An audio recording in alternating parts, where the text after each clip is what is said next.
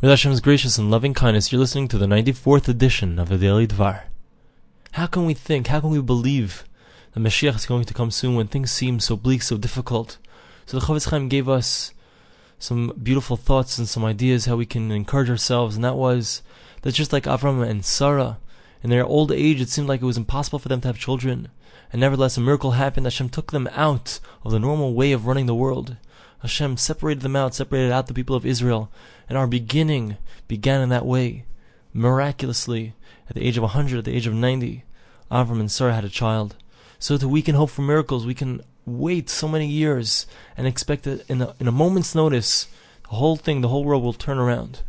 Chofetz Chaim brings down that it says in the verse in Chizkiah, in regards to Chizkiah, the king, that the king of Assyria, he was making fun of Hashem, he was making fun of the Jews, and said that there's not enough room in Jerusalem, there's not enough soil for all of the soldiers that I'm going to bring into Jerusalem. That's what he said, the king of Assyria.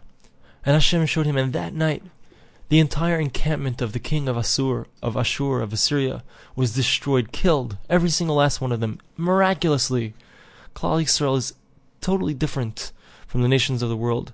Hashem, when He wants to show us a salvation, in a moment's notice He can show us the salvation. The Chofetz Chaim brings down the verse that says, Ki im Hashem hachesed, for with God is the kindness, v'harbei im fidus, and so much does He redeem. V'hu yiftes Yisrael mikol avonosav, He shall redeem the people of Israel from all of their sins. The Chofetz Chaim explains that there are three different reasons. If you would come to a person who's going to give you money, you need to borrow money, or you need to get a present from a very wealthy person. So there are three different reasons why he would say no. The first reason is because before you came to visit him, so he had just had an argument with someone and he's in a bad mood.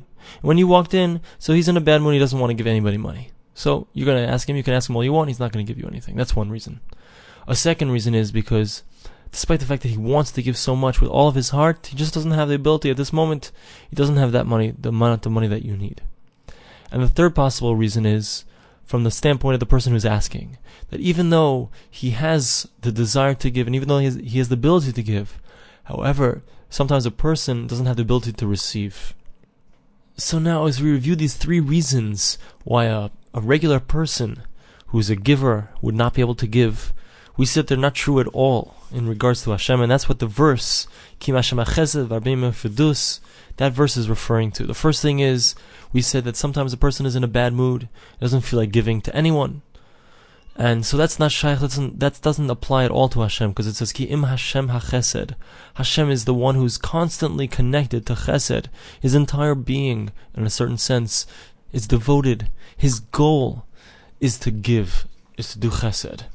As he brings on the verse, Chasdei Hashem ki lo samnu, the kindness of Hashem is never ending. The second thing we said was that sometimes a wealthy individual can't give. He doesn't have the ability to give at this moment for some reason, not because he doesn't want to, but because he just doesn't have the capacity to. That, of course, is not shaykh to Hashem. It's not possible by Hashem. It says, Ki harbei im fidus. He has many different ways of bringing salvation. The Chofetz Chaim brings down, first of all, we have the type of salvation that Hashem brought in Egypt. In Egypt it took many months, but in the end Hashem saved the people of Israel. And we find a different type, like by Chizkiah, that story that we just mentioned, where the king of Assyria, so his entire troops, all of them were wiped out in one night, instantaneously. It was something that happened very quickly. It was a salvation that occurred in a moment.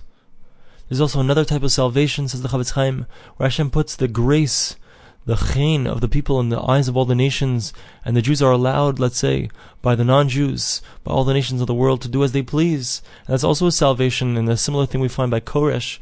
Koresh was the one who allowed the Jews to rebuild the Beis HaMikdash. And so all these things come under the category, they come under the idea of v'harbei im fidus. He has many different ways of providing a salvation.